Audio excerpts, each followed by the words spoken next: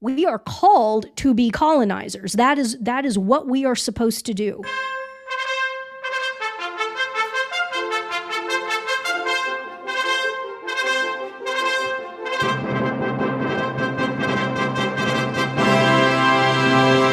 Today is Thursday, September 7th, 2023, time for episode 195 of the Barnhardt podcast.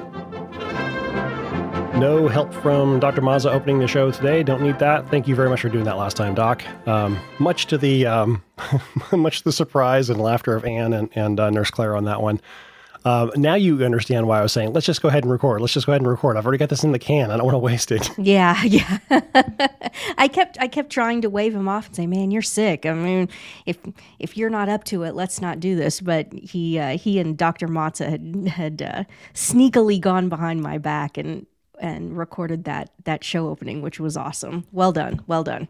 Yeah, and as far as what I was sick with, I had initially a flu. So I was out for a couple of days with that. And then I was still, let's see, where was it? This was a week after this almost. I still had what I was referring to as coughing up horse glue, although it wasn't quite that bad. But I just wasn't getting over it. And went ahead and recorded that show. I tried to sleep as much as possible the following weekend, which is why the show didn't get out till Monday. And then finally Monday, I could not figure out why I wasn't getting over this. So I went to see a doctor. Hey, I got pneumonia. So I went from having a flu to pneumonia, and now I've got a cold. So I have never had a back-to-back like this, but I've been hitting it ever since I got done with the antibiotics and the steroid that I was given for relaxing my lungs so I could actually breathe and sleep at night. Because that was the problem during the week before before I was diagnosed with pneumonia, is I was coughing so much that I could not get sleep at night. And so between just not getting over that and not being able to get rest, that's what allowed it to develop into pneumonia. But now that I'm off of all the antibiotics, I can start boosting all over again on C, D, vitamin K, zinc sulfate, resveratrol, what's the other one hiding back here? NAC, and of course, I almost said remdesivir. No, it's not remdesivir. It's it's not remdesivir. No, hydroxychloroquine, which I'm glad I had some of that on hand. And if you want or need hydroxychloroquine or the ivermectin pills, which are way more expensive than getting the just the bovine solution at Tractor Supply or your equivalent. But if you really want the pills, send an email to email@supernerdmedia.com, and I will put you in touch with somebody who's in the United States who can forward this to you. Or who can provide that with you if you are not wanting to go directly to the overseas sources for this. So that I definitely want to say. But understand, there's massive price gouging going on, so you're going to pay. This guy's giving you a fair price. He's not charging you $6 a pill.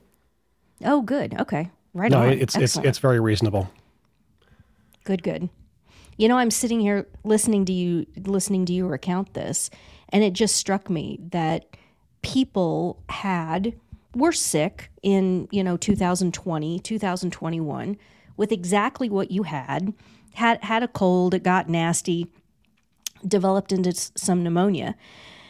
And, all they needed was exactly the kind of normal treatment that you just said, some antibiotics, some steroids, plenty of sleep, and get over it. And these people presented themselves at emergency rooms, and they were murdered. They had exactly what you had. They were sick in exactly the way that you were sick. They walked into an emergency room, and those bastards murdered those people.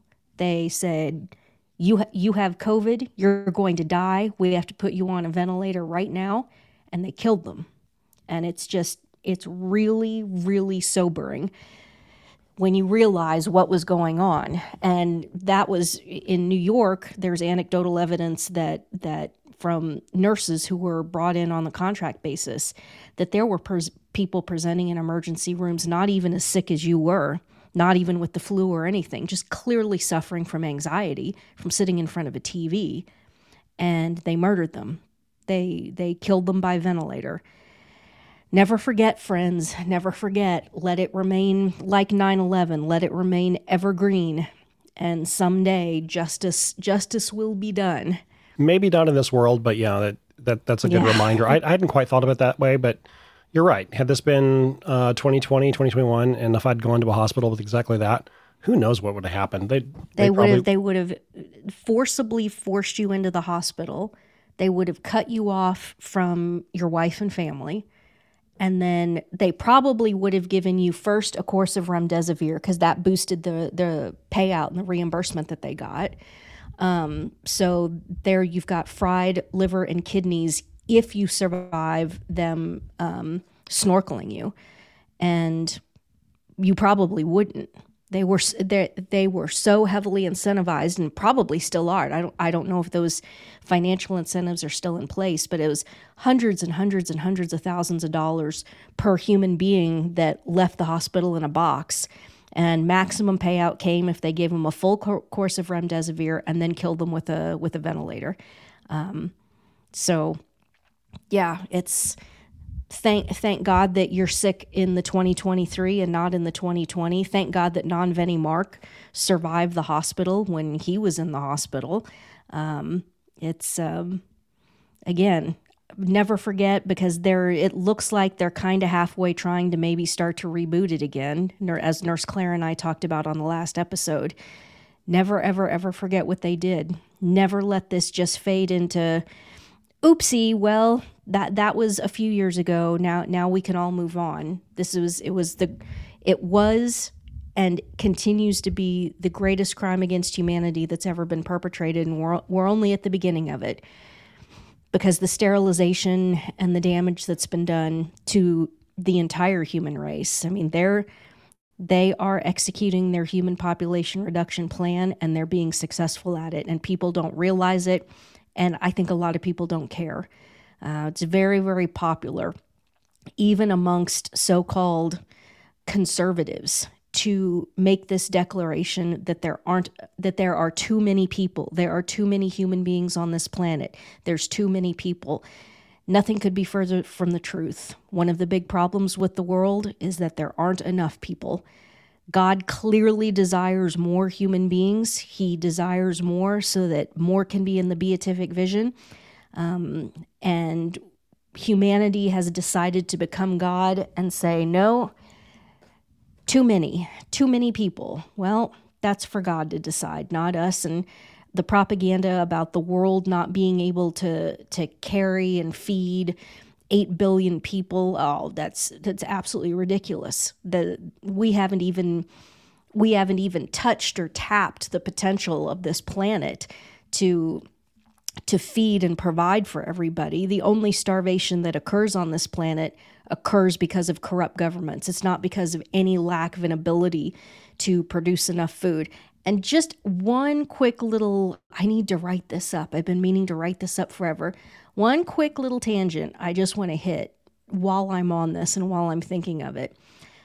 All this talk about, global warming, all environmentalism, all of that is all conceived, and every single bit of it at its root is a front for human population reduction, for mass global genocide.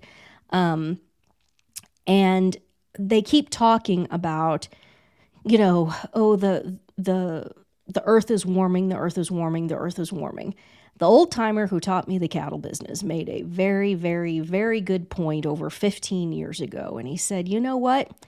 They keep talking about this, about the earth getting warmer and, the average temperature going up 1.5 or 2 degrees or something like that. And he said, no one is ever asking the question of whether or not having the global temperature, even if you accept the premise that the global temperature is upticking, which we don't, but for the sake of argument, just for the sake of argument, let's say that it is.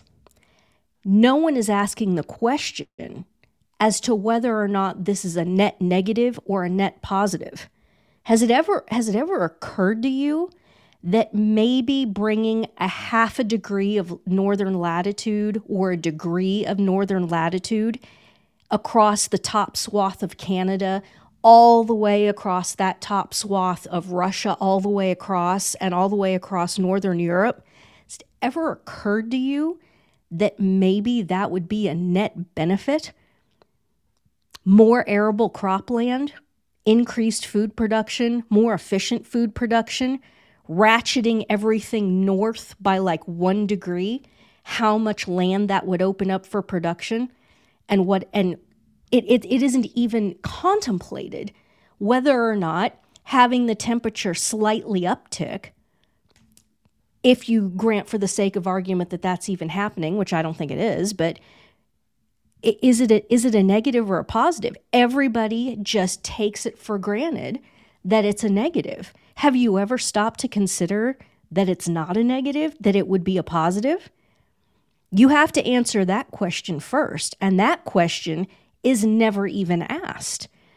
I mean, there have been warm spells in which they were producing wine in the United Kingdom or in Britain. All kinds of things like that, all kinds of differences in opening up crop production and so forth. Nobody's asking. Nobody's asking. The other thing it would do, especially in North America, if you could bump everything north just slightly, you would take a lot of the burden off of all of the irrigation that has to be done in the more southern areas of North America. It's all dependent upon irrigation and, draining water out of the big water tables and so forth. What if you could just kick that north a little bit and eliminate a lot of the irrigation that's going on across, Texas, Oklahoma, down in southern Kansas, if you could just kick everything north a little bit? Stop and think about these things. Would global warming, we have to put this in the conditional, would global warming actually be a net negative to humanity? You know what? I suspect the answer is probably no. It would be a net positive.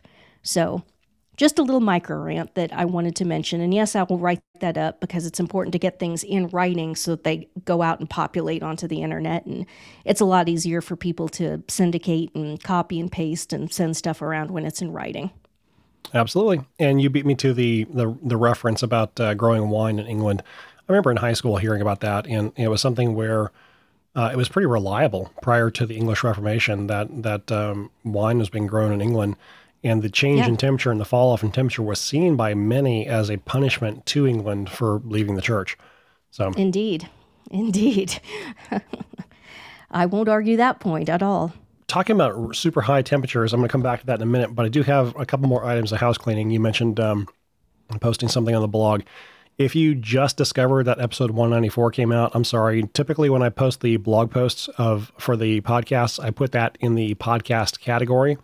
And when I was getting ready for the podcast tonight, I just realized that the episode with Nurse Claire was in the same as just any post that Ann puts out. So I changed that to podcast. So you may see that 2 podcasts drop in the next couple of days. That's a lot to listen to, I know, but sorry about that. I'll make sure I get it corrected this time. One note I got from somebody who's a big help for my family, and she had a question. This is all the Latin experts or Latin teachers out there. A question for you: does anybody know of a beginner's Latin course that teaches Latin from the prayers of the Mass, or takes its vocabulary from the prayers of the Mass, or teaches its grammar and sentences from the prayers in the Mass? Basically, a Latin course based around the Mass. If something like that exists, please send an email to email@supernerdmedia.com so I can pass that answer along. Ann, do you have any idea about that? No. The beginning Latin stuff, I know there's that, what's the name of it? It's a Scandinavian guy who has a very, very famous curriculum, Oberg or something like that. I have no clue. The one I did was all preparation to read Caesar's Gallic Wars. Yeah, no. The Oberg one it's a story. It's a continuous story of a family, and it's immersion based. The pedagogy of it is that the instructor is not supposed to speak any English. It's one of those deals. But it's very famous. It's been very successful.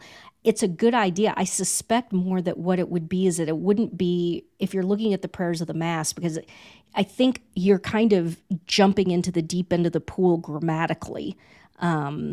With studying it in the context of the Mass. I think what you would find is just an explanation in Latin of the text of the Mass and the prayers of the Mass. But I personally suspect that using the Mass as an introduction to Latin would be very, very difficult to do. It would be like teaching English as a second language and starting with, I don't know, what would be something, I mean, even more complex than Shakespeare. Oh, or maybe Shakespeare would be an analog. I mean, you wouldn't start English as a second language courses with, the text of Julius Caesar or Romeo and Juliet. That would be really, really tough as a pedagogical foundation. So I suspect that does not exist, but I think that there probably is somewhere someone has done an exhaustive in English explanation of the Latin of the order of the Mass. But one big difference here is that Catholics who want to study Latin based around the Mass are going to be exposed to that frequently, in the same sense that there are Italian courses based on learning Italian for the purpose of understanding opera, because there is a subset of that language that is used in opera. The same words keep coming up over and over, esperanza and all kinds of things like that. That's Spanish. It's speranza in Italian. Ha ha ha. Gotcha. But opera is very interesting because it uses a lot of the remote past form of verbs, and we don't even have that in English. We don't have a different verb tense, a past tense for things that have happened a long time ago. And you've been reading the Mark Twain essay on Italian verbs, have you? Yes, indeed. Years ago, but it's kind of cool. I wish we did have that, but we don't, and Italian does. And in literary Italian, sometimes they use that form, not for things in the remote past. So, and that comes up in opera. You see it, and so even if you have kind of a level 1, barely functioning, rough idea of Italian grammar, if you look at the text of opera, you can be thrown way off because they're just using tenses and verb forms that are, again, it would kind of be analogous to Shakespeare with us. It would be almost cruel to teach English as a second language and be teaching people to speak Shakespearean English. I mean, they would get some very funny looks from people when they went out in the world and tried to speak like that. And I think the same would apply if you went out and if you were sitting in a restaurant on vacation in Italy and were trying to order food and using operatic Italian literary forms and the remote past tense and things like that. It would be amusing, I think. Yeah, but the Italian for Opera Lovers book that I have, it's not so much for you to be able to speak Italian in any sense of the words. The idea is to have the ability to understand it, and part of that's going to be the vocabulary. And to the idea of learning Latin for the purposes of the Mass, it wouldn't be to be able to read or write, it wouldn't be to write or speak in Latin.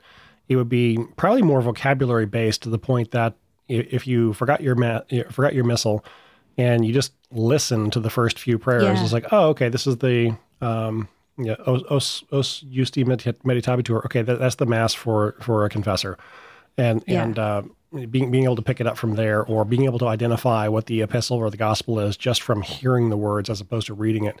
That's the Italian for Opera Lovers. That was more along those lines. It's not that you're going to be speaking it or even understanding an Italian news YouTube channel.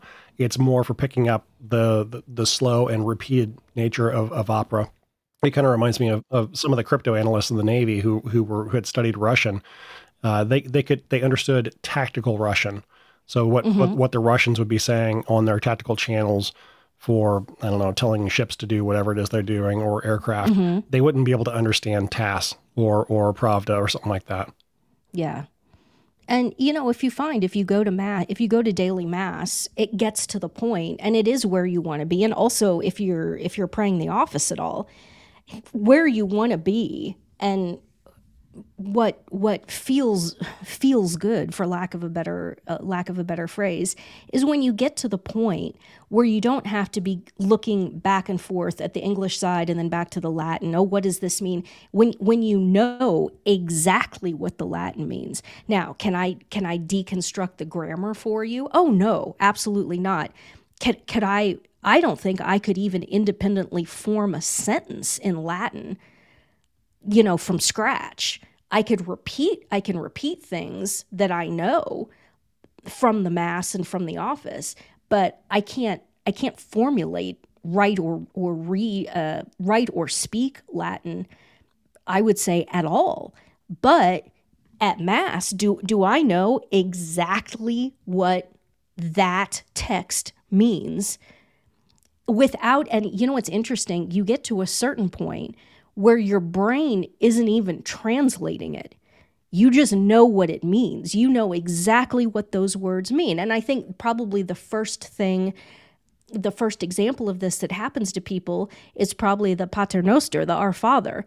I mean, seriously, if you've been praying the rosary and in Latin, does your brain still, as you're saying the Pater Noster, is it inside of your head translating every phrase into English for you? Or do you just know what those words in Latin mean? And it's just internalized. It's the same thing with the last gospel. If you silently recite the last gospel at the end of almost every Mass, as we do, pretty soon you'll find that your brain fully comprehends what those words mean, and you don't have to code switch into English, and even internally. So I think that's the best place to be, and that's why the infiltrators, and I'm convinced that the reason that Pope Benedict did the whole ordinary form, extraordinary form thing, even though we all know that the Novus Ordo is a different rite. We all know that, and Pope Benedict knows that. But he had to do it that way, because if he didn't do it, he knew what the infiltrators would do. The bishops would say, so some priest would come to the bishop and say, okay, I would like to say the Old Mass.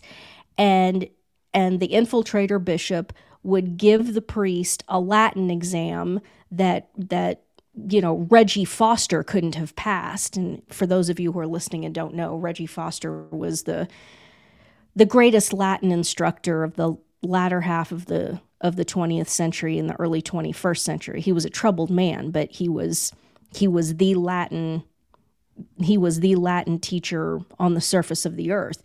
So give an exam that Reggie Foster couldn't have passed, and then say, "Oh, sorry, you don't understand Latin, so you can't offer the Mass in Latin. You have to understand what you're saying." So when we say it's not necessary for a priest to be like fluent in Latin, I mean, that's true. He needs to be able to read it. He needs to be able to understand what it means, and that is completely possible without being fluent in the language or even being able to speak the language. In fact, anymore, there are very, very, very few people who can actually speak in Latin. There's a few examples of people who can speak Latin on YouTube. And I mean speak, not that jilted, slow, It seems almost synthetic. People who can speak Latin at the way that I speak English and the way that you speak English, extemporaneously, just completely off the top of their head, orating. It's different than the jilted, very academic form of even teachers who really can't speak Latin. There's not many people left who can speak Latin, and there is a movement.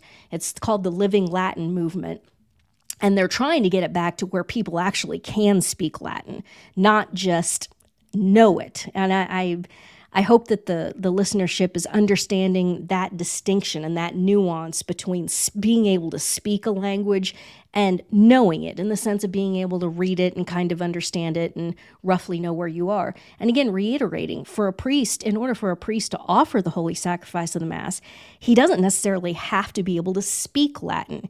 He just has to know, first of all, how to read it and how to pronounce it. Although I laugh. I shouldn't even put that that qualification on it, the pronunciation, because some people would argue, well, that disqualifies all of the French then, because we can't understand anything they say when they're speaking Latin. I was just going to say, when I was growing up and serving mass, the Latin sound from a French priest was just radically different from an American priest, and it was different again from a Spanish priest, and then different again from a German priest. And yes, I got to serve mass for all of those.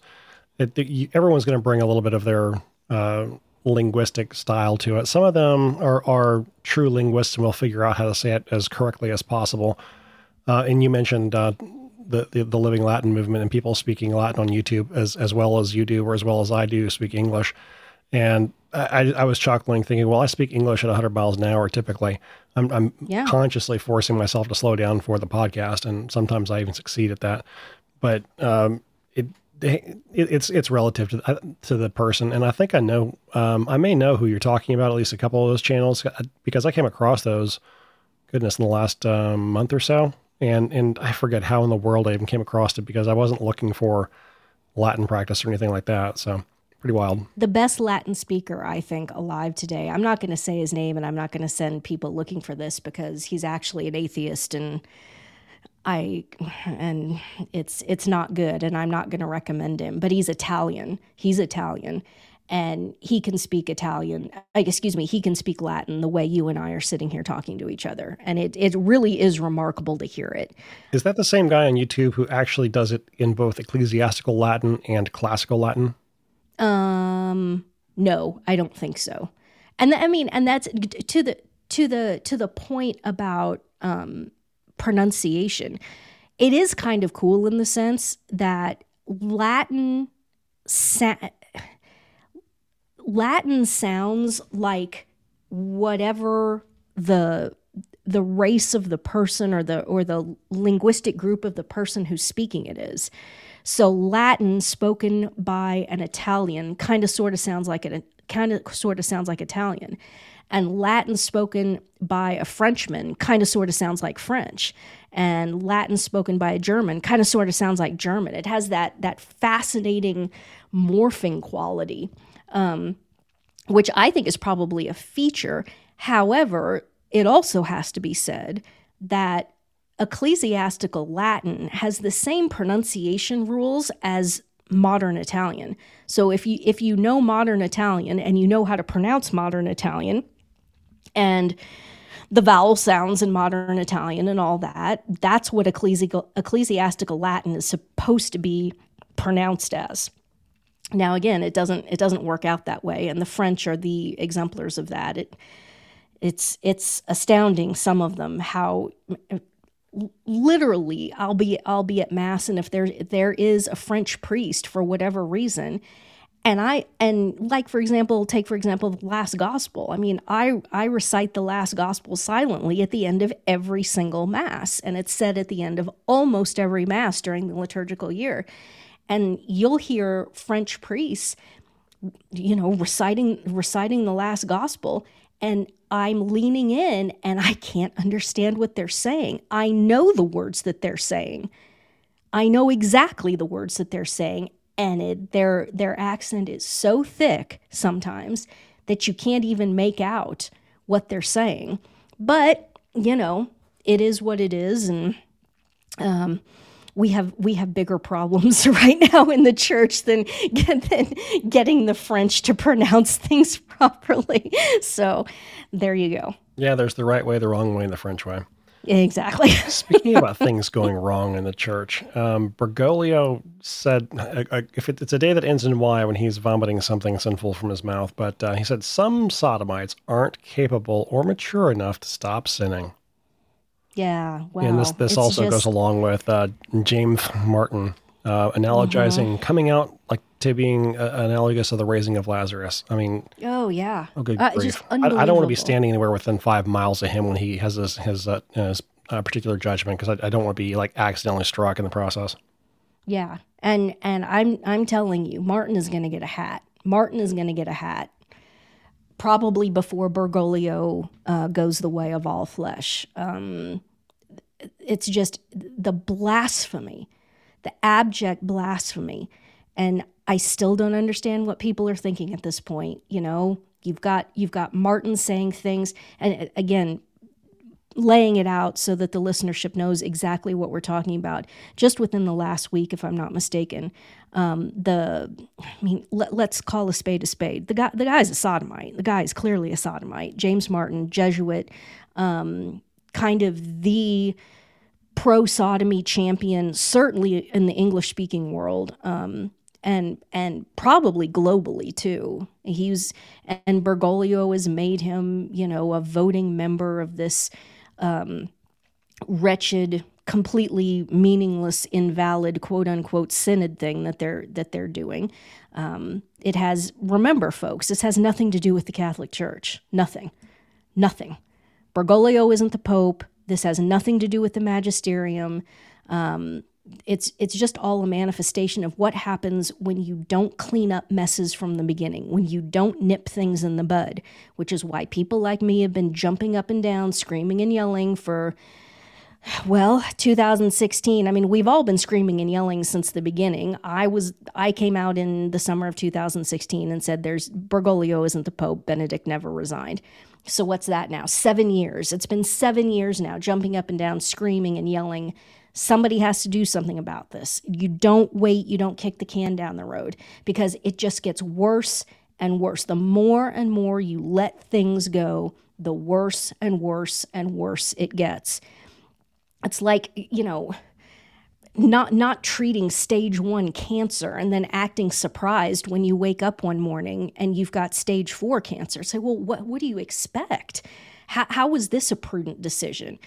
The whole, let's just wait for him to die. Well, no, that is not how adult male humans need to be operating. You don't sit around and wait. You take care of things.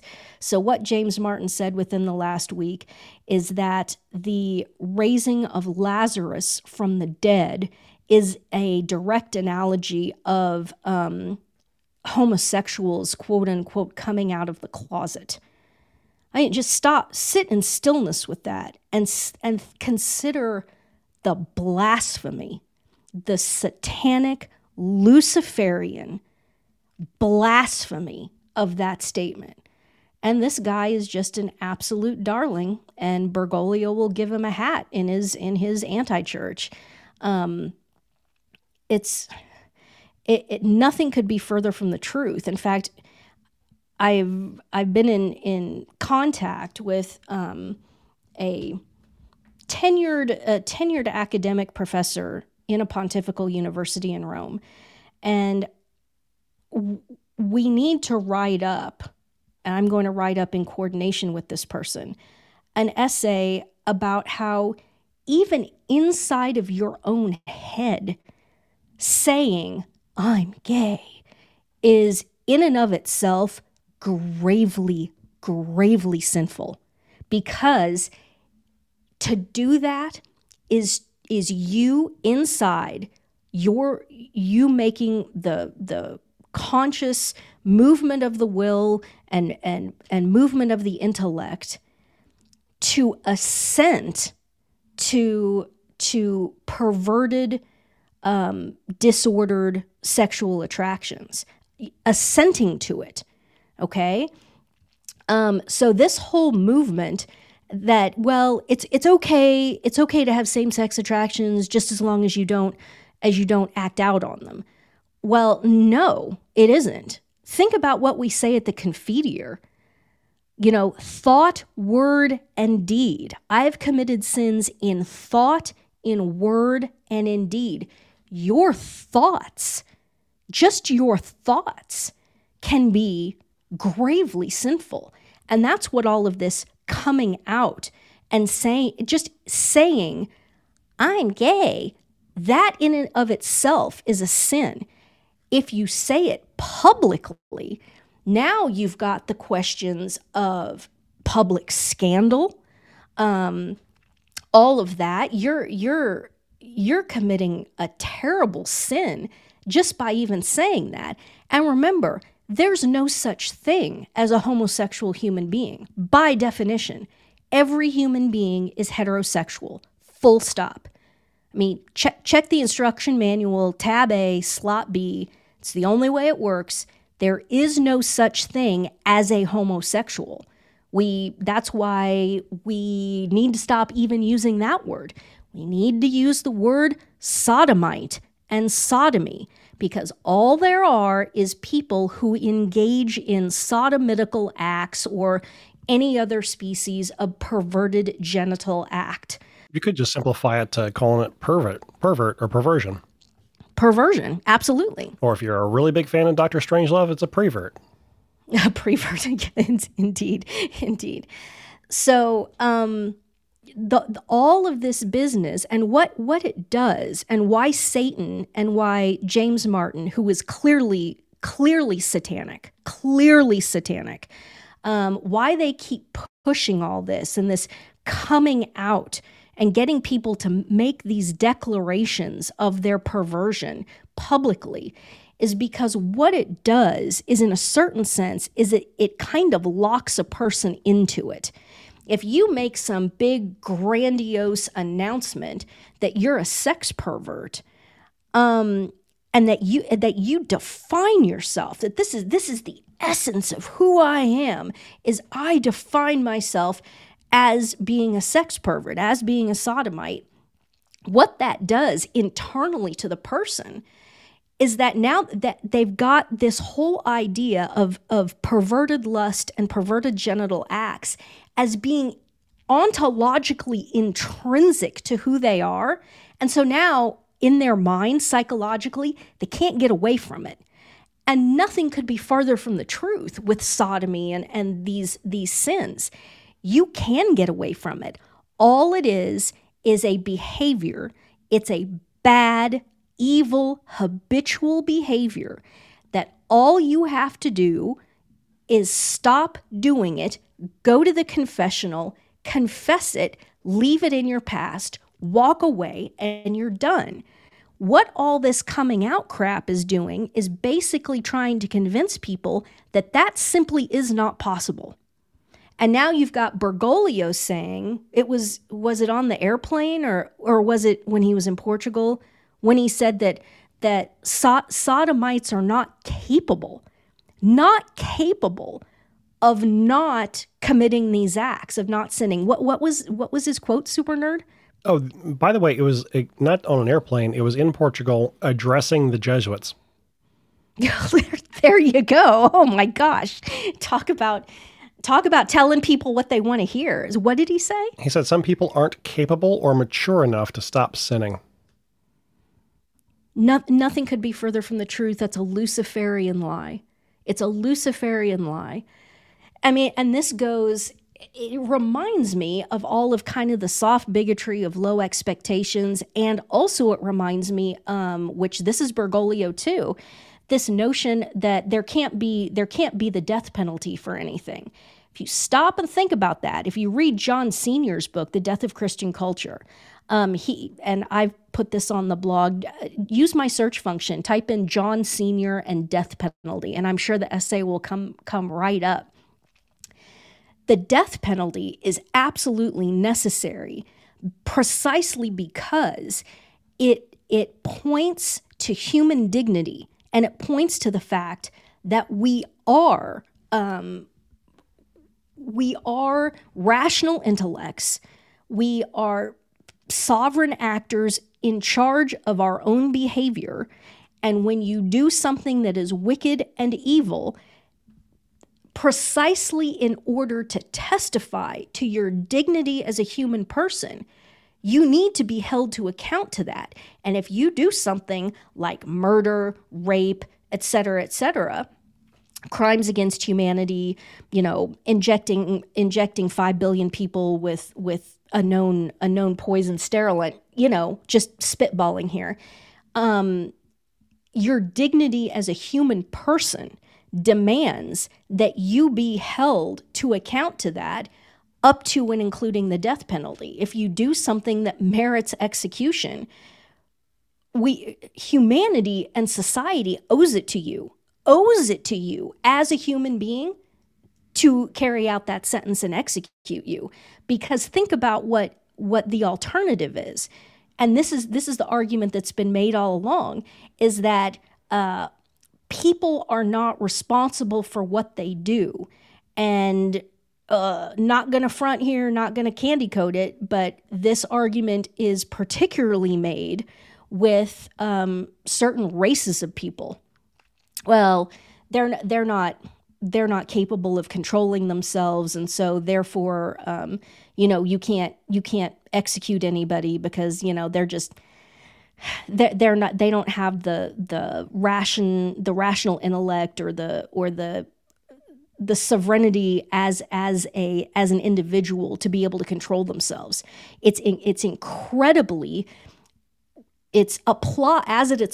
it is applied, it is intrinsically racist, especially in the United States, and it's just anti-human in general. So it dovetails right in with Bergoglio making this argument that sodomites can't control themselves. And of course, you say that to sodomites, and they just eat that up. They absolutely eat that up. And this is a critique. There's something similar to this in that 1992 catechism, the JP2 catechism. The section on masturbation has a problem because it says engaging in self-abuse habitually reduces the culpability. Now, if you stop and think about that, what that seems to say is that the more you engage in masturbation, the less guilty you are. So do it more, and it will reduce your culpability. What? That's no. Let's go back and let's look at the Catechism of Trent and see what it says about self-abuse. I promise you, it doesn't say do it more and you'll be less guilty because it's habitual. And people just eat this up. I've got to imagine that's like somebody who I don't know, somehow gets into the line of work of being a hitman. The first time you kill somebody, it's difficult, but the more you do it, you get desensitized to it. But it doesn't change the fact, no matter how numb you get to it, every single act is an act of premeditated murder. It's a crime that calls out to heaven for vengeance, whether you're numb to it or not. Yep, exactly. And it's the same thing with sodomy. Yep. The only difference is how much forethought you give it and how much, I guess you make the resolution of will to do it anyway. It's not like at any point you came to the conclusion it's okay. Yeah. These are not involuntary reflexive acts. You have to have a movement of the will and the intellect to do these things. So, yeah, that's, again, proof set number 17,822,434 that Bergoglio is not the vicar of Christ on earth. In fact, he isn't even Catholic. What is it going to take? At this point, I honestly think, I don't think I'm being facetious here. I honestly think that the guy could commit a horrible sexual act against a male child on the loggia of St. Peter's. And well, that, we've had bad popes before, or whatever it is that people say, it's, oh, this is nothing new. This is if you think that this is a problem, then you're just a popolator. And see, we just need to get rid of the papacy because people have this disordered idea of it. And it's like, oh my goodness, how far gone on both sides? How far gone is the whole situation? What does he have to do? What does he have to say? And then you even taking Bergoglio out of it. One of the reasons that we precisely need the authority of the Pope, the authority of the papacy, is because somebody, barring supernatural intervention, our Lord returning in glory, and or St. Peter and Paul in the sky over Rome with flaming swords, smiting the enemies of Jesus Christ and his holy church, barring that, if we're expected to grind through this, and we have to work on the assumption that we are expected to grind through this and do the right things ourselves, of course, with the cooperation of the Holy Ghost and according to the divine providence, but that we are supposed to pull ourselves up by our bootstraps and take care of this mess ourselves. It is precisely the authority of the papacy that you will need in order to purge the church of Luciferian scum like James Martin.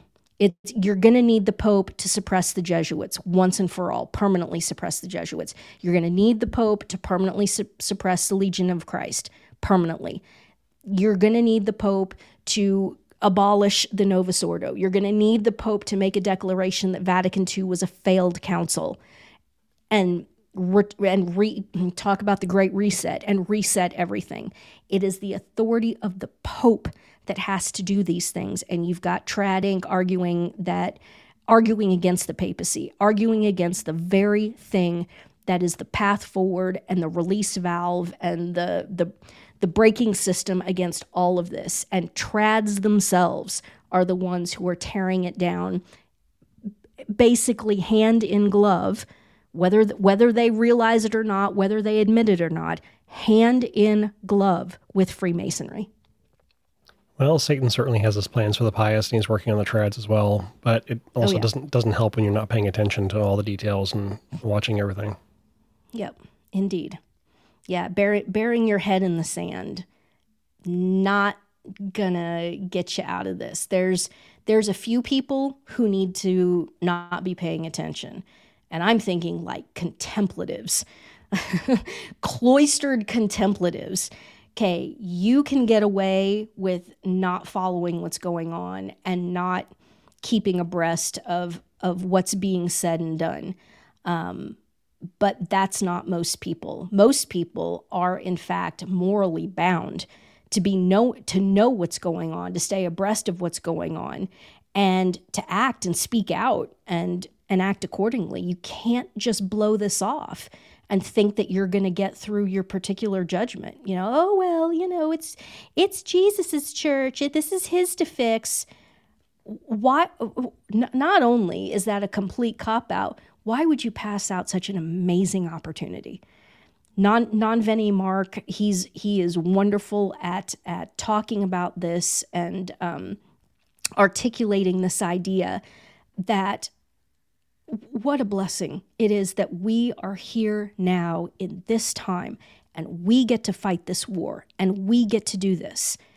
It's incomprehensible how it is that the divine providence came up with the idea that you, me, us, that we're the ones for this, where the great saints of the 2,000-year history of the church were literally begging God that they could be alive in these times, and that they could be the ones in the church militant, on the ground, walking the earth while this is happening, that they could be the ones to fight this war on the ground. And most people are just absolutely willing to take that opportunity, that potential for, advancing in sanctity, and just categorically refuse to engage it, much less take advantage of it. What a tragedy. What a tragedy. Well, you mentioned that it's incumbent on everyone to pay attention to what's going on. In terms of actual responsibility, you're incumbent to learn the faith and to know the faith. And of course, if people took the time to actually do that, then simply looking around, you would see that what churchmen and others are doing are not in line with the faith. So it's not so much paying attention to what's going on, but having that properly formed Catholic sense and having your conscience shaped correctly. And that comes from reading the scripture, reading the catechisms, reading the doctors and the fathers of the church, learning the faith and knowing that allows you to look around and see be able to see instantly that what's going on isn't the faith. Also, staying in the state of grace. Father Z would say, go to confession, which is absolutely true. Stay in the state of grace, avail yourself of the sacraments. Because if you're not in the state of grace, obviously you can expect your intellect to be darkened, and that you would not be able to accurately apprehend and process reality as it is right in front of you. That's a clear admonition in Scripture about the risk of not just being not in a state of grace, but heaven forbid, receiving the Eucharist in that state. You want to get real stupid real quick, or you want to lose your faith real quick. Receive the Eucharist in a state of unrepentant mortal sin, and you'll be morally speaking, you'll be a drooling idiot quite quickly. Oh, that was the advice that was given to some Catholics during the French Revolution, who were unable to shake their sense of the faith and be able to freely blaspheme and really turn themselves over. The advice given to them was commit sin and make bad communions. And they said, you do that for a week and you'll have Catholicism out of your blood. Yep. It was Voltaire, I think. I think that was Voltaire who said that. Wouldn't surprise me one bit. Yep. Well, while still on the infernal topic of sodomy, Tucker Carlson had a quite interesting interview recently, and I'll let you go from there with this. Well, yeah, it dropped. What day is this? Today is Thursday. Thursday. This is Thursday. I think it dropped Wednesday at midnight, Wednesday morning at 12:01 or whatever, on his Twitter channel, as he's doing now. It's a 25, almost 30 minute, I think, full detailed sit down interview with Larry Sinclair. There's a blast from the past. There's a name from the past. Talk about, the living manifestation of where our Lord says in the Gospels that all will be revealed. Everything that's done in the shadows, eventually it will all be revealed and it will be shouted from the rooftops. That is happening as we speak. Now, I've had the Barnhardt.biz blog since 2003. October of 2003 is when I acquired the domain and made my first Microsoft front page website at Barnhardt.biz, and it was for my brokerage business. And the primary function of that blog was that I was posting cattle and grain market updates and commentary. That's how it all started. But then, I'm kind of funny and writing market comments in such a way as to be amusing, and posting music, and occasionally making comments about, things going on in the world, not necessarily directly tied to the cattle and grain markets. So by the time 2008 rolls around, Barnhardt.biz is being read by not only people in agriculture, but it's also being read by, other people on my side of the political spectrum, obviously, and also by people on the opposite side of the political spectrum who hated me. So I start writing essays and doing some investigative work, and then I realize, I've got an audience here, so things that need to be publicized, so on and so forth. I feel that, hey, every little bit helps. If we can get, information out, then we should do that. In 2008, this guy, Larry Sinclair, a sodomite, pops up, holds a press conference at the National Press Club, and details that in 1999, he smoked crack and engaged in sodomy with Barack Obama.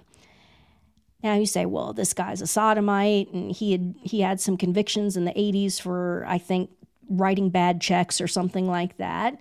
Yes, this is true, and we have to take this in and, process all of this in the data set.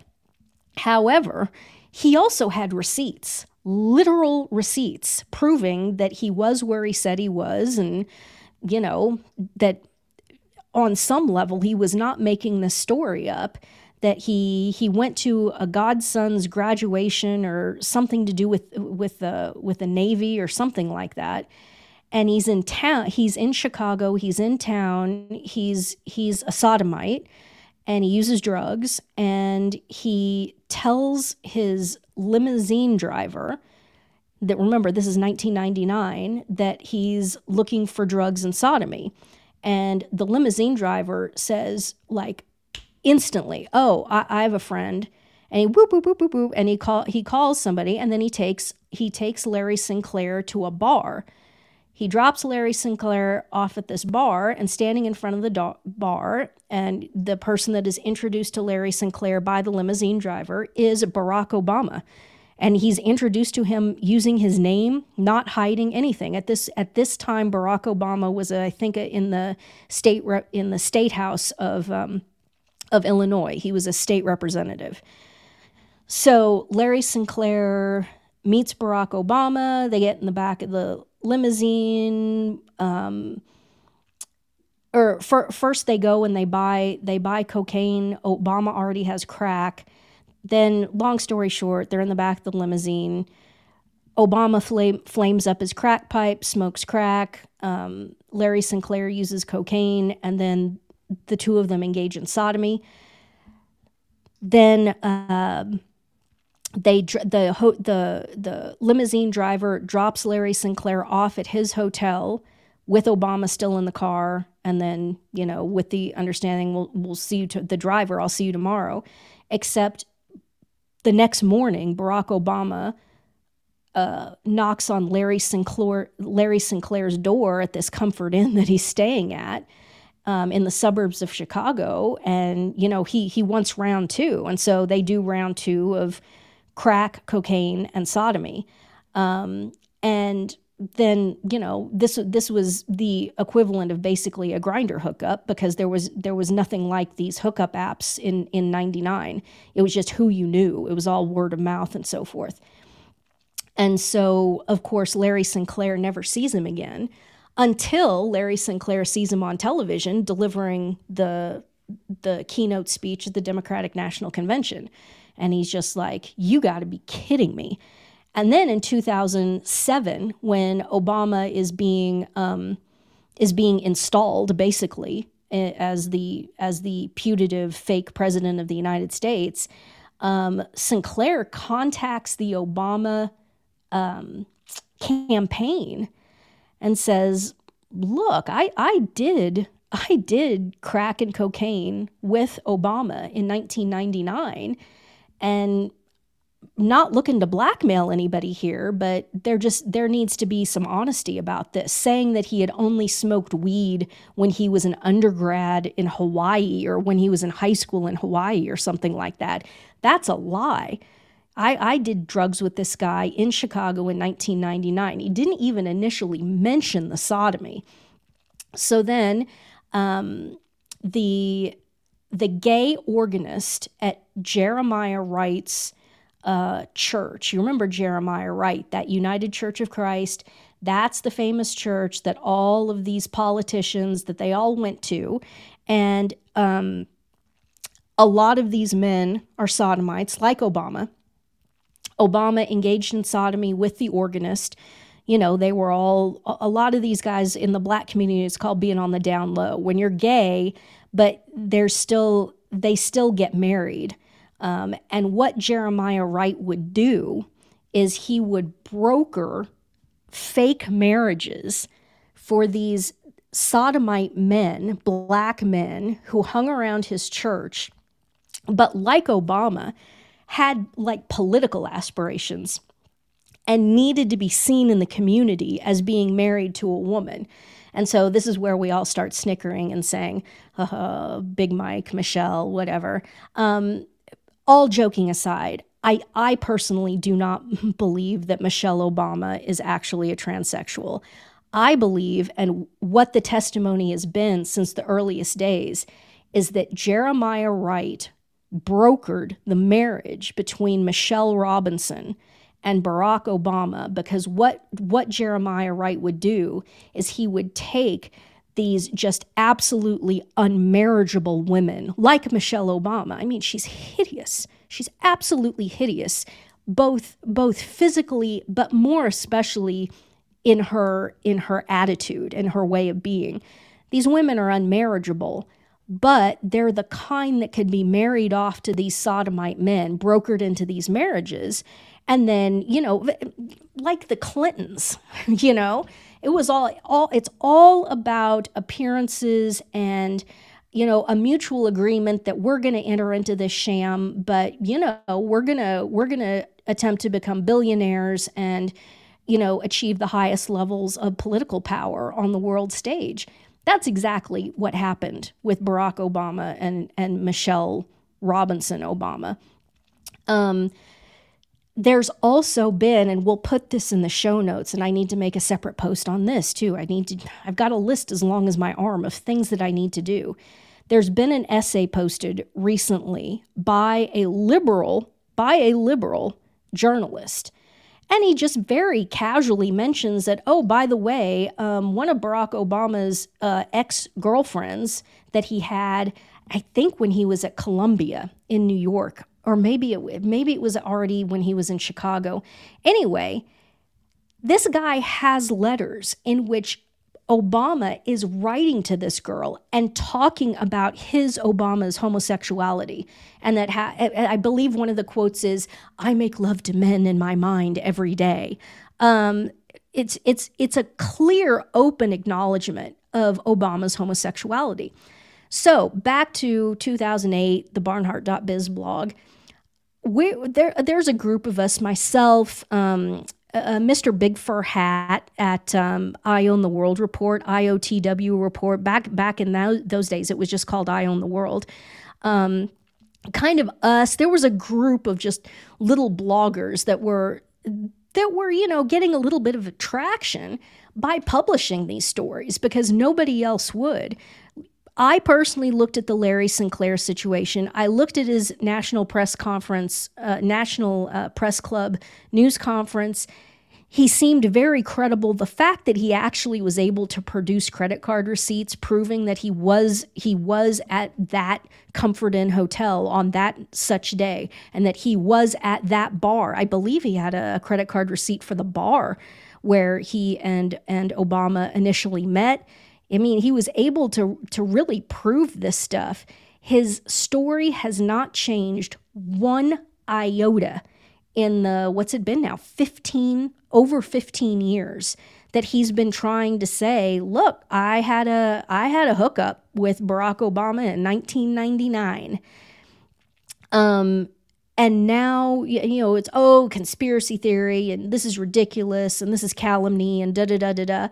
Well, now Tucker, who I put not my trust in men at all, and I know that Tucker is ex-CIA, and I believe his father is also CIA. I keep that in the back of my mind.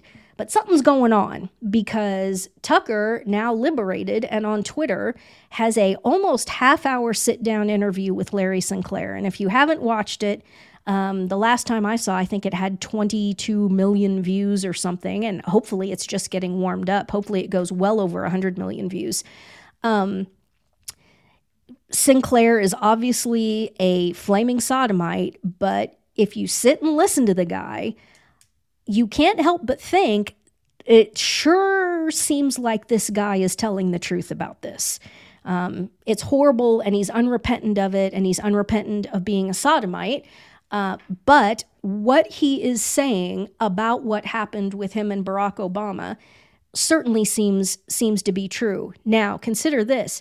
Do you think Tucker Carlson hasn't done the due diligence and the background check, and he's seen all of the credit card receipts? And I believe that Sinclair was also able to produce cell phone records proving, telephone calls between him, the limo driver, et cetera, et cetera. Do you think Tucker Carlson hasn't done his due diligence? Do you think Tucker Carlson is just going to walk into something like this and expose himself to a potential lawsuit from Obama? I think at this point, he's probably hoping that Obama does try to sue them so that he can get him into discovery. Wouldn't that be a fun deposition to have?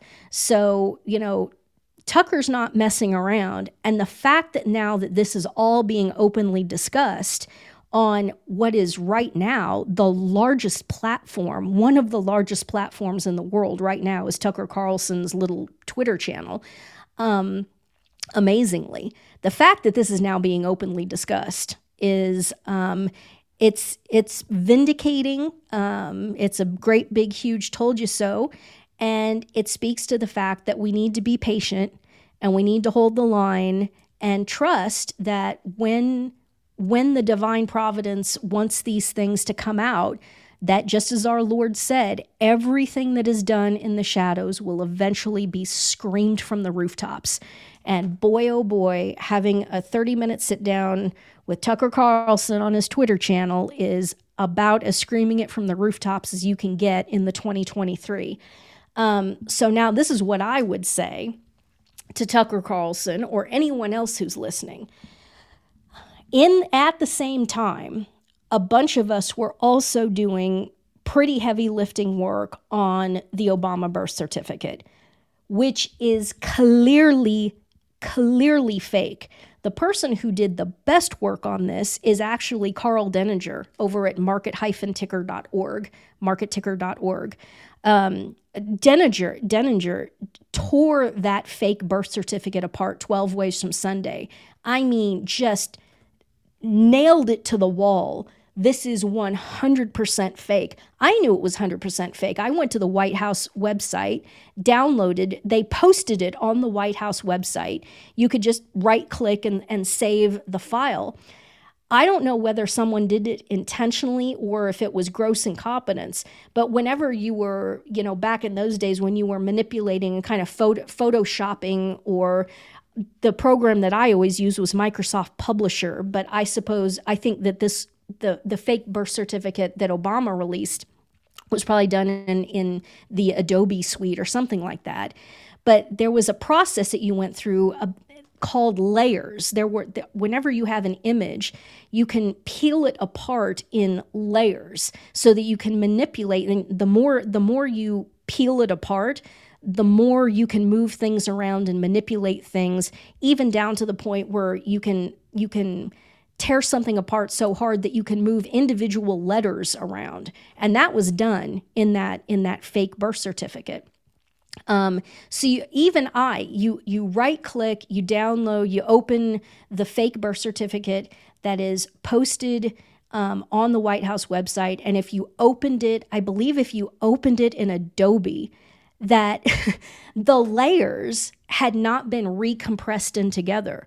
So the person who had made it, who had photoshopped it, never recompressed the layers so that it was just one smooth layer of an image, that it was still completely deconstructed. So you could see that the signature was forged, because half of the signature was one graphics component, and the other half of the signature was a completely different graphics component. You could see that the typewriter typeface, it kept changing. In fact, you could see within individual words, if you looked, and one of the keys when you're looking at old typewriters to tell the difference between one typewriter and another is look at the letter A, lowercase a. There are so many different fonts, and it's almost like a fingerprint of how different the letter A is from typewriter to typewriter. There were instances in that birth certificate where letter A's within the same word were clearly of a different font, typewriter, and so forth. So the notion that someone, was typing up this birth certificate in 1960, whatever year he was born, 63 or whatever it was, and switching typewriters within the same word, and things like this. It was absolutely proven that the whole thing was photoshopped. And again, I would refer you to marketticker.org. I don't know if Denninger has all that stuff still up, but hopefully now that someone like Tucker is now talking openly about the Larry Sinclair, and that we have just objective evidence of Obama's homosexuality. Next, now do the birth certificate. Let's go back and look at that. And let's prove that whatever it is, wherever this guy was born, that document that they released in 2008 is not the Hawaii birth certificate from when he was born. Another person who's actually a trad Catholic who has done tremendous work on this and all of Obama's origin story and how fake it all is Jack Cashill, Cashill. He's the one who deconstructed Obama's book, Dreams from My Father, and said, oh, no, this was written by Bill Ayers. This is clearly written by Bill Ayers. There's entire swaths of this thing that are almost plagiarized from other Bill Ayers letters, documents, writings, so on and so forth. This is clearly Bill Ayers who wrote this. Yeah, the title of that book is called Dreams of My Real Father, and I was waiting for a moment to jump in there when it comes to the birth certificate. Yeah. Part of me wonders if they actually did that very purposely to make controversy swirl around Hawaii and Barack Hussein Obama, because Obama's actual birth certificate would have had him born in Seattle, Washington, with Frank Marshall Davis as his father. Yeah. He does not look anything like Barack Hussein Obama Sr. Obama Sr. He does look exactly like Frank Marshall Davis. Yeah. Yep. So he's clearly, if you look at his maternal grandfather, Stanley Dunham, he clearly is. He is Ann Dunham's child because he's a dead ringer for Stanley Dunham. But then you can tell that the black half of him is almost certainly Frank Marshall Davis. And again, there's evidence that his mother was in a sexual relationship as a teenager in high school with Frank Marshall Davis, who was a bisexual pornographer and communist and CIA. It's just, okay, Tucker, you've done Larry Sinclair. Pretty much everybody knows now that Obama is in fact a homosexual, and we haven't been making this up, and a crack smoker. Now do the birth certificate. This is why I say the history, it will go down on the historical record. I'm absolutely convinced that the United States ceased to exist with the usurpation of Obama, because the guy is not who he says he is. He was adopted by Lolo Soetoro. He was an Indonesian national, because when you're adopted by an Indonesian, by definition, that eliminates the other citizenship. He was an Indonesian national. None of that was ever repaired. The guy didn't. When Obama was first elected to the Senate, when he first moved to Washington, D.C., he didn't have a U.S. passport. And he just sailed right through. And what that points to directly is that the whole Obama thing has been a CIA operation from the beginning.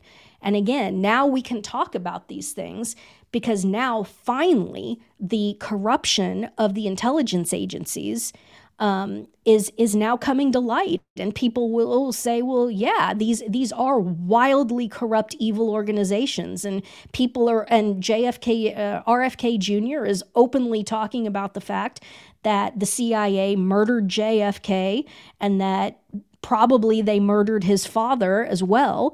And, people are all like, yeah, that's probably true. The CIA probably did murder JFK. It's kind of an understood thing, even among normies now. Now, the next step is look at the CIA with regards to the whole Barack Obama elevation, installation.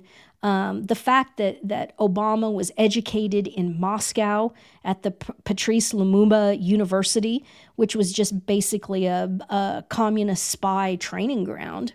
It's absolutely astounding. And let's go. Let's do this. But it makes me wonder, okay, what's in play here? Because, and even Larry Sinclair, the sodomite, remarks during this interview with Tucker Carlson that, well, he says, well, I think it's pretty clear that Barack Obama is actually the one calling the shots. It's because it's clearly not Joe Biden. Joe Biden isn't Joe Biden can't control his bowels. He struggles to walk. He struggles to speak. Who's running things? Who's calling the shots? Sinclair says, well, I think it's pretty clear that Obama is. I think it's even beyond that. I don't even think it's Obama. I think Obama is also just an imbecile plant. I think it's, the Valerie Jarretts, the Samantha Powers, those people who surrounded and were actually running the White House when Obama was not in the Oval Office. He was in the private lounge office directly above the Oval Office, locked in there all day, every day, with Reggie Love, who is a Duke basketball player and a homosexual. And it's understood that the two of them were sodomitical partners, and locked up in there watching ESPN all day, doing drugs and engaging in sodomy with Reggie Love. I don't think Obama was directing policy or anything like that. The people who were running the country are, Valerie Jarrett and Samantha Power, so let's go. With the approval of the CIA, though, and don't forget, you mentioned Lolo Sotero. He was hired by the CIA on many occasions for running out death squads in Southeast Asia. He was a contractor for the CIA, and I know I mentioned this on a previous podcast, that there are photos still in existence of George Herbert Walker Bush on a golf course with Lolo Sotero, with George Bush's arm around a young Barry Sotero. And that there's more than enough evidence, whether it's circumstantial or not, to say that the missing Columbia years with Obama, these are explained because he was in Pakistan running guns for the CIA. He's a CIA operator himself. He's part of the Bush-Clinton CIA connection. Clinton got in because he was, as Attorney General and then governor of Arkansas, was covering up the CIA drug trade through MENA. Yes. So he was an ally of George H.W. Bush there. So Clinton taking over after Bush, it was just continuation of the same thing. There may be the appearance of left and right change, but really it's the CIA power players who are still doing things all the way through.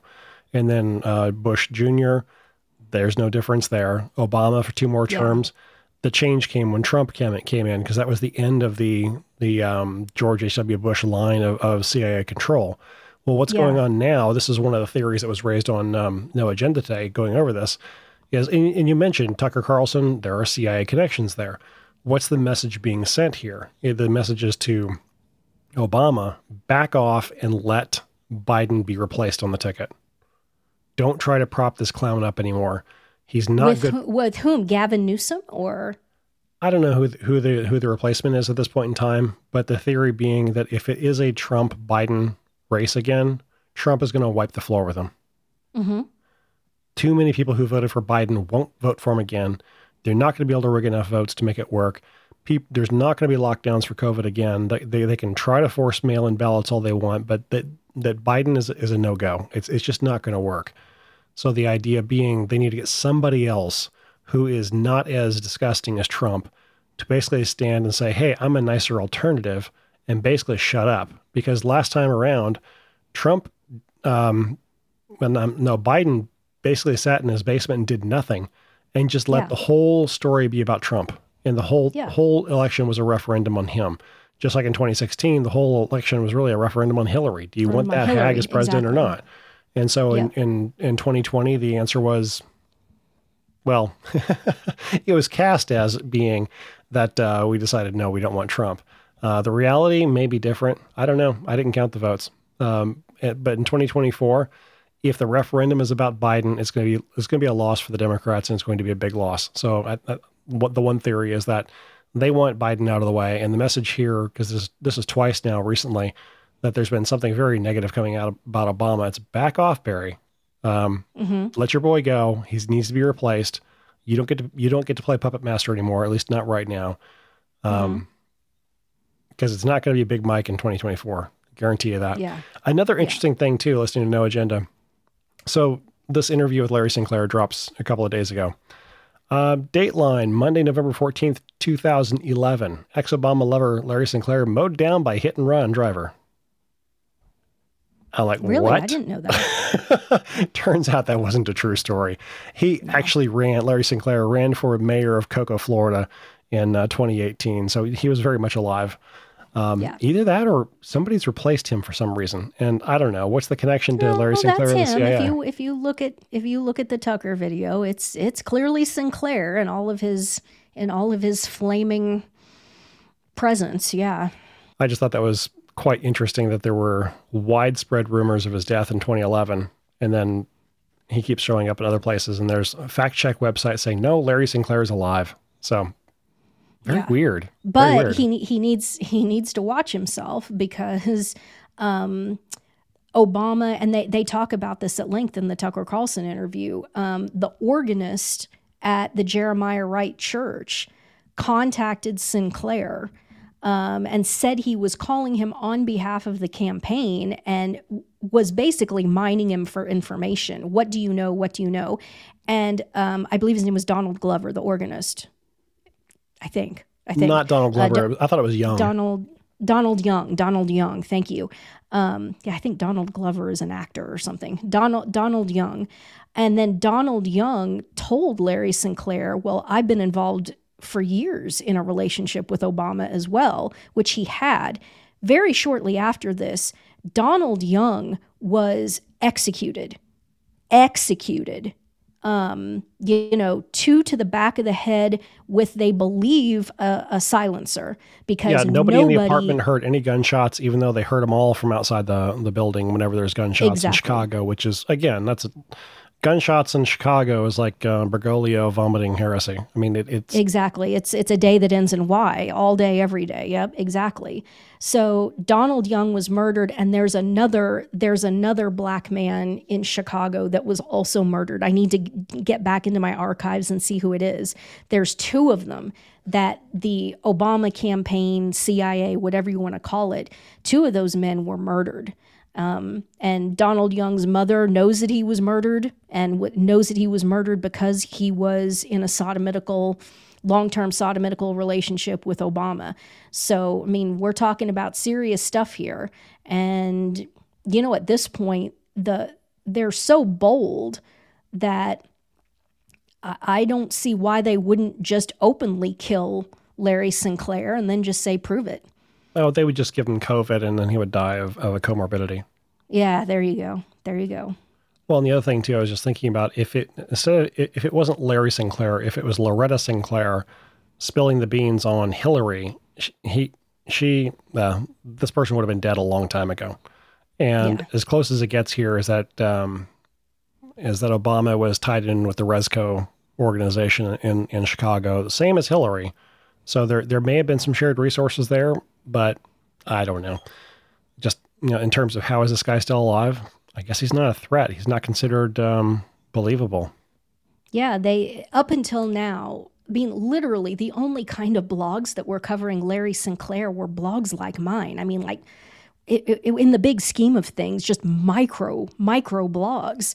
But now you got Tucker, and I don't know. Let me see if I can... see how many views as we're recording this. This thing has on Tucker's channel. Full interview with President Bugger Larry Sinclair. Pulling it up. And we are at 29.2 million views and counting. So we'll put it in the show notes just in case there's anybody in the readership or listenership that hasn't watched this thing. But I mean, it never gets graphic, super duper graphic. I mean, it's obviously they're talking about sodomy, but Sinclair isn't salacious about it. He's just very matter of fact. And so, I mean, obviously I wouldn't have the 6-year-olds sitting in the room while you're listening to this, but at the same time, it's not like it's going to, at this point, with all of the sodomy in the culture in the world today, I don't think it's going to be shocking to pious ears to hear, references to sodomy. So yeah, we'll put it in the show notes. Well, when speaking about sodomy, which the last two topics have been, that obviously brings to mind fire and destruction. And since we've been talking about Hawaii, I think we've got like a double lead in for this next one. It's not the most recent news at this point, but obviously the big fire in Hawaii. Not a lot has been mentioned that this is, a lot of this happened in was it Lahaina is how it's pronounced? This was like the seat of the pagan Hawaiian kingdom. And it's interesting that the fire took place there. Yes, the developers wanted to buy all the land and whatnot, but you had a specific thing you wanted to talk about, the demon worshiping that still is rampant in Hawaii. Yeah. I think we've talked about this before, but just looking at Hawaii as an example, maybe a lot of people who haven't been to Hawaii, I've never been to Hawaii, but if you look at modern Hawaiian culture, first of all, Hawaiians are very racist. They despise whites, even though, their economy is slightly dependent upon tourism, on, non-Hawaiian tourism. They're extremely racist.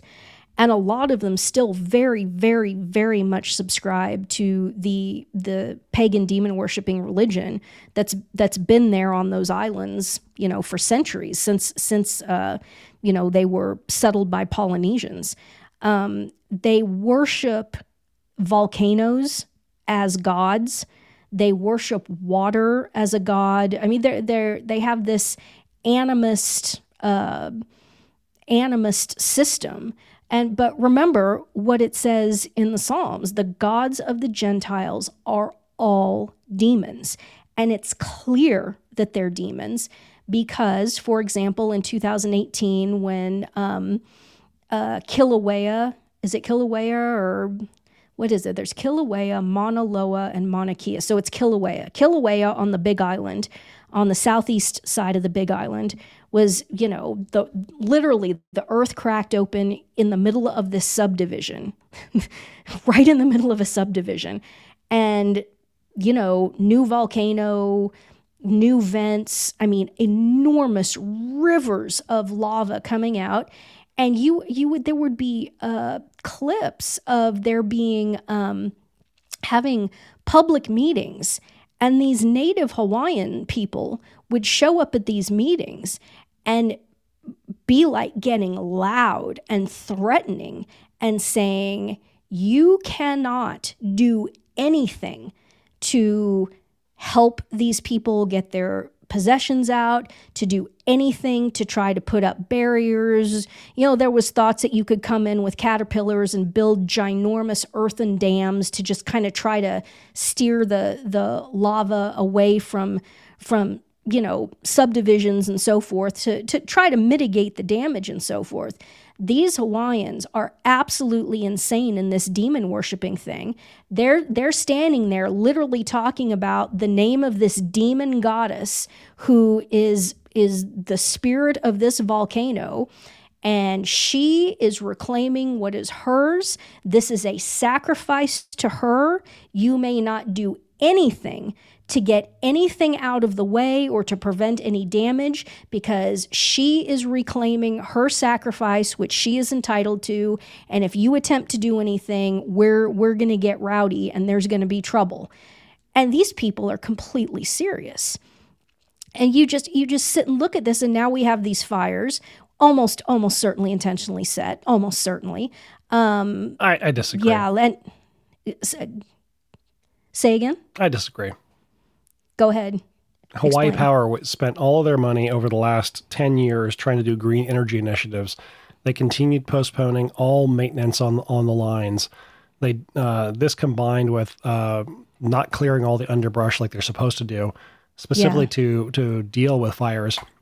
You get an abnormal situation where a hurricane hundreds of miles away causes a freak set of wind gusts here, and the hurricane force winds knocks down the lines. The lines are still live, arcing and sparking all over the place. Fire is set off. And of course, at that point in time, fire on the ground, good conditions for it. They hadn't had a ton of rain, wind-driven fire. It actually had been put out at one point and then reflashed.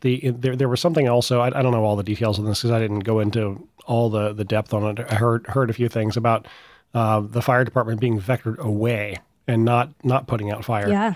And it ended up wiping out huge parts of Lahaina. I mentioned the original. But the water, there's video of a Hawaiian official saying that, the water goddess, we're abusing the water goddess, and so water is to be revered and worshipped, and it's not to be used by us. They wouldn't give them any water. And again, in service, in sacrifice to a demon that they worship, these Hawaiians worship. And I also, the other thing that's very sketchy about all this is that, it's a who's who. It is Bill Gates. There's a Four Seasons hotel owned by Bill Gates, Oprah Winfrey, Gwyneth Paltrow. You go down the list of every moral degenerate Hollywood person, and they've got a house sitting right there in this Lahaina district. Interestingly, the fire didn't burn down any of those places, and none of those people have said a word about this. Not one word. I've never seen Oprah say anything in support of Hawaii or anything like that. Nothing. Not a word. Or call out and say, what happened to the 2,000 kids who are missing from the school rolls right now? Where are the 2,000 kids that are missing from the schools? And given the list of perverts on that island, I don't think they all burned up. It would not surprise me one bit. Why did this middle and lower middle class area, why did that burn? But everything where all of these billionaires live is untouched, and nobody's saying a word about any of this. And they wouldn't let the people out. I posted the video of the mother and the two sons who ended up having to literally go run and go stand, up to their chins in the ocean to avoid burning to death, because the cops had blocked the roads so that these people couldn't escape. It's absolutely unthinkable. And again, the big point of this topic is the need to proselytize and convert pagans. And when I say that, I mean absolutely everybody on this planet. Everybody on this planet needs to be proselytized and needs to be converted. That is the Great Commission. That's the entire point. If you don't believe that that's true, if you think that the world is better off with a diversity of religions and that the cultural tapestry is richer when there are multiple religions, and that we should not, how dare we go in and think that we should be converting people and that there should be, a homogeneity, and that all people all over the world, everywhere, the goal should be that everybody be Catholic. Oh, that's terrible. What a horrible thought. What exactly do you believe? When you say the creed at Mass on Sunday, do you believe it? Do you believe those words? Why in the world would you think that it is the morally correct, loving, charitable thing to leave people wallowing in demon worship, in uncivilization? Should we be colonizing? Of course we should be colonizing.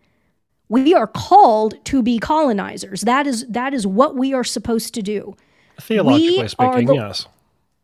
Say again? Theologically speaking, yes. And one of the areas to start with is to make headline news throughout the islands, and especially to the Hawaiians, these pagans, saying, hey, your fire goddess who turned most of Lahaina to ash.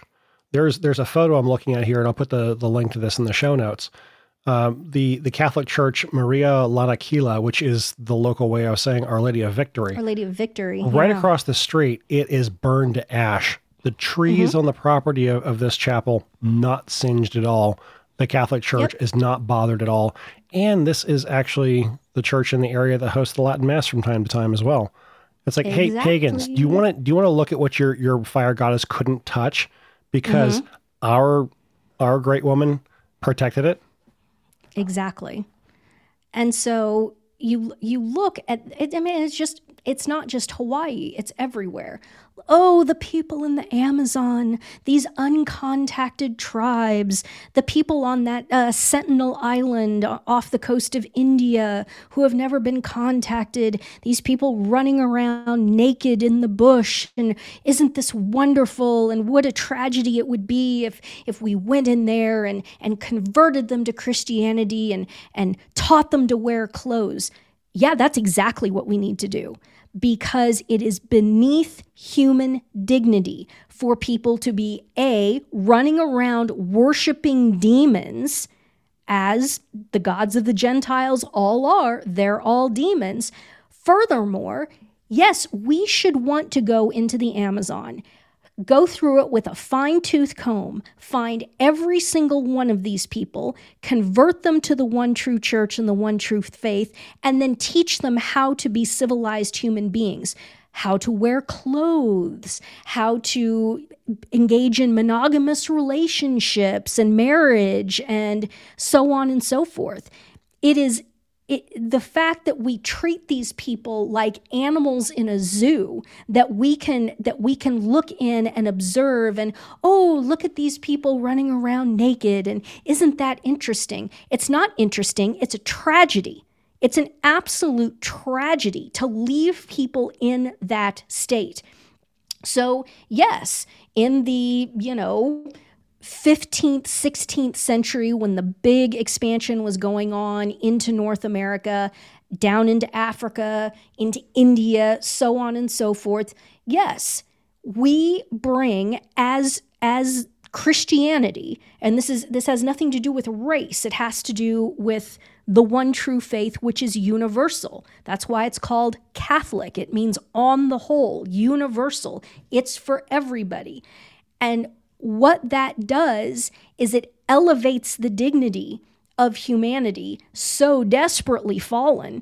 I mean, it's you look at the effects of original sin, and if you want to see the absolute bottom of the bottom, lowest of the low, what humanity can descend into, you look at the people of Papua New Guinea who are legit cannibals. You look at the people on that island south of India who will murder and eat anyone who dares step foot on that island. And they're all running around naked, and some of them are wearing gourds on their male members and ridiculous things like that.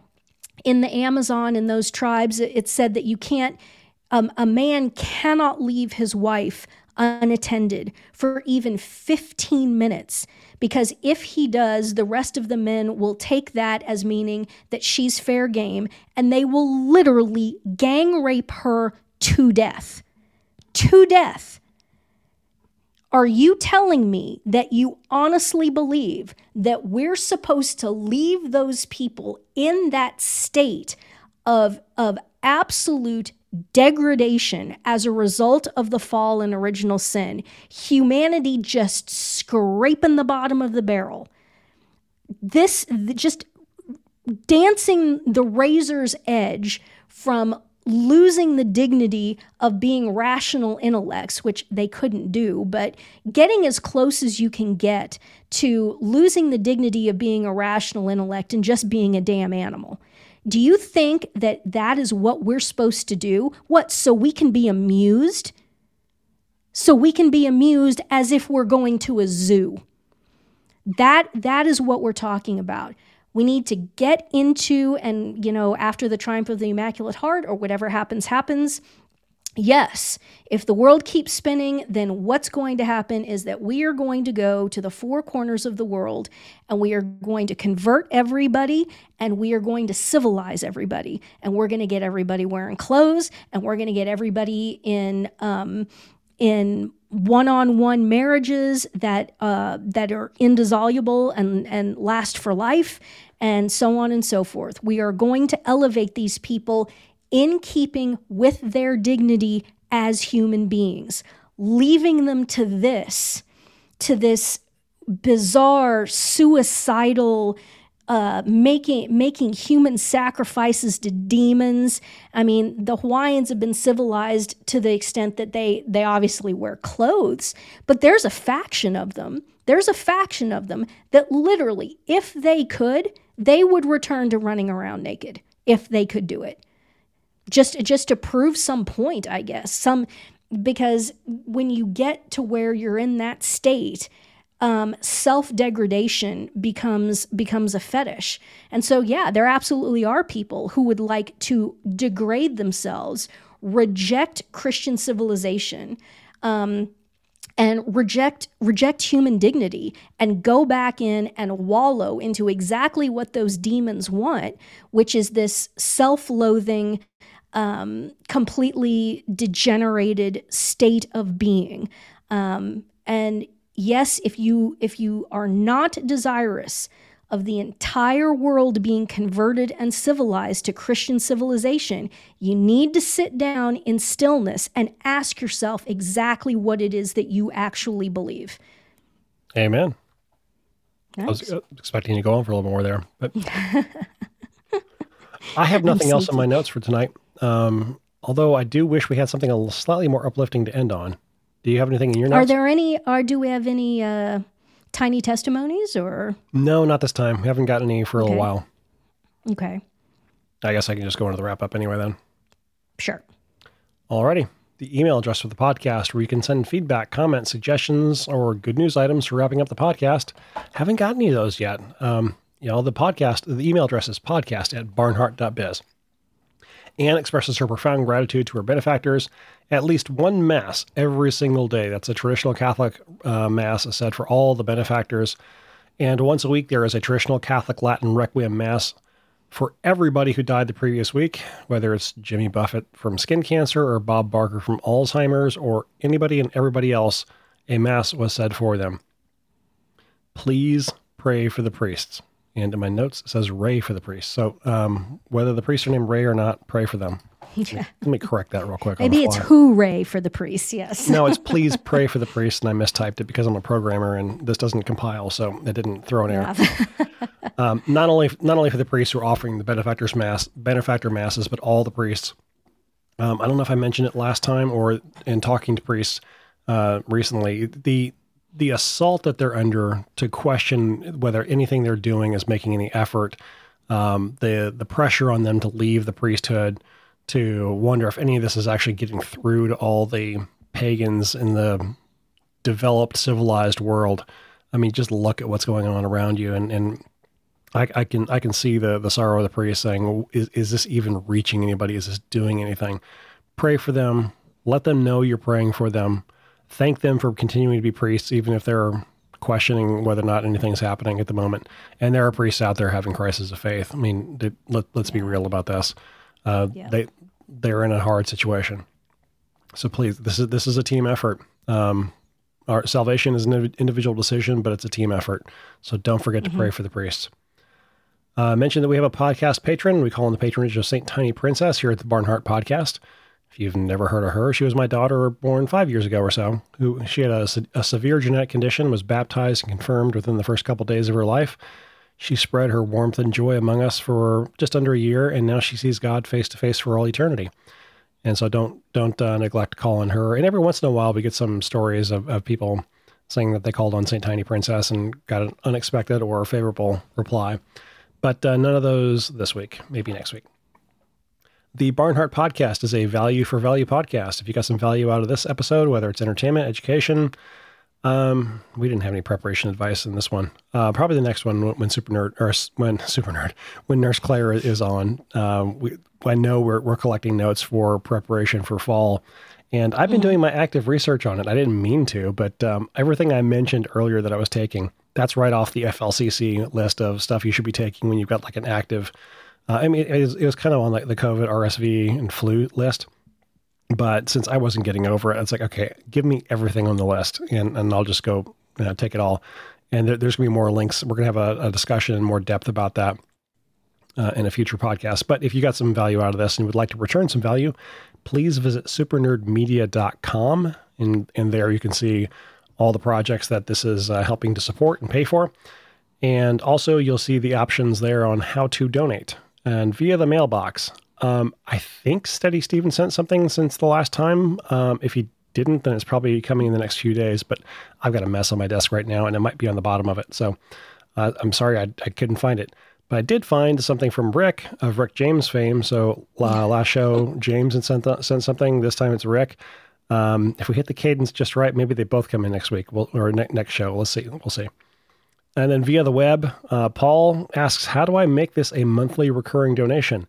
And I had to do some research on that. And right now, when you make the online donation, which you can use with a credit card, Apple Pay, Google Pay, blah, blah, blah, all those electronic things, you can fill in whatever donation amount you want, whether it's $5, $33, or whatever makes you happy. You can put that in. However, to make a monthly recurring donation, it has to be set to a specific amount. So, Paul, I'm going to be emailing you back. And now that I'm saying this on a podcast, I'm going to wait till after I publish this. But I'm going to be emailing you back saying, how much do you want to make the monthly recurring donation for? And I'll set that up so you can specifically do that. I don't want to go set up 50 or 60 of those or 4 or 5 of them and then still have people say, hey, but I want to donate $11.12 a month or something like that. I don't know. Just let me know and I'll set something up for you and you can click the link and do it. Also, the international donor is back and it says, appreciate as always the latest podcast, which though was without show notes, was so on point and immensely valued.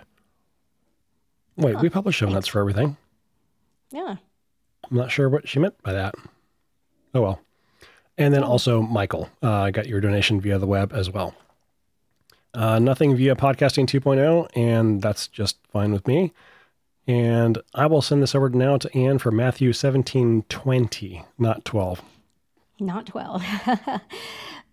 Pray every day without ceasing. Fast twice a week if you can, for our fourfold intention that Bergoglio be publicly recognized and removed as an anti-pope and that the whole thing be nullified, that Pope Benedict Ratzinger be publicly recognized as having been the one and only living pope from April of 2005 until his death on December 31st of 2022, and for the Petrine See in and of itself, that it be filled according to God's will.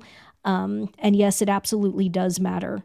Just because Pope Benedict is dead doesn't mean, it doesn't matter anymore whether or not, whether he resigned validly or not. It absolutely 1000% matters. The truth matters, because if not, you're operating from a false base premise and you're have people saying, well, Pope Francis said, rah, rah, rah. Well, he didn't lose his office until this and such a time. No, he's never had the office. He's never been the Pope. He never will be the Pope. You have to be Catholic to be the Pope, but he was never the Pope because Pope Benedict never validly resigned. The whole thing has been a Luciferian plot and farce from the very, very beginning.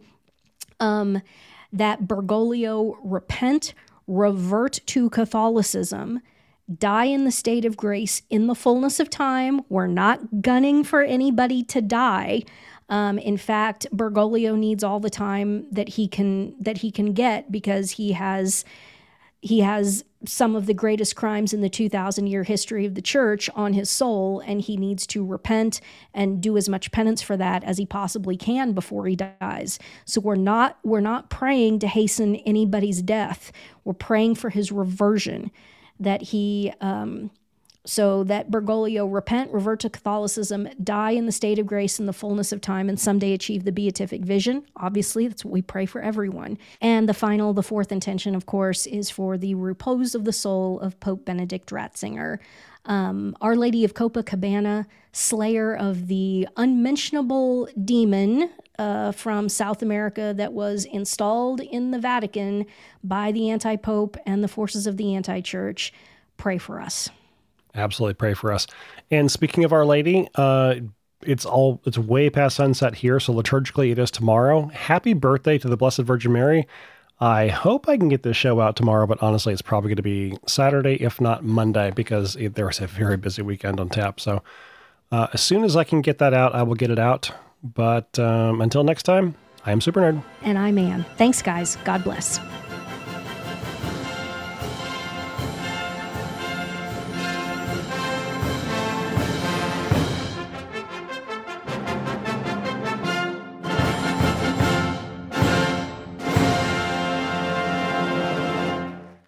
Set number 17,822,434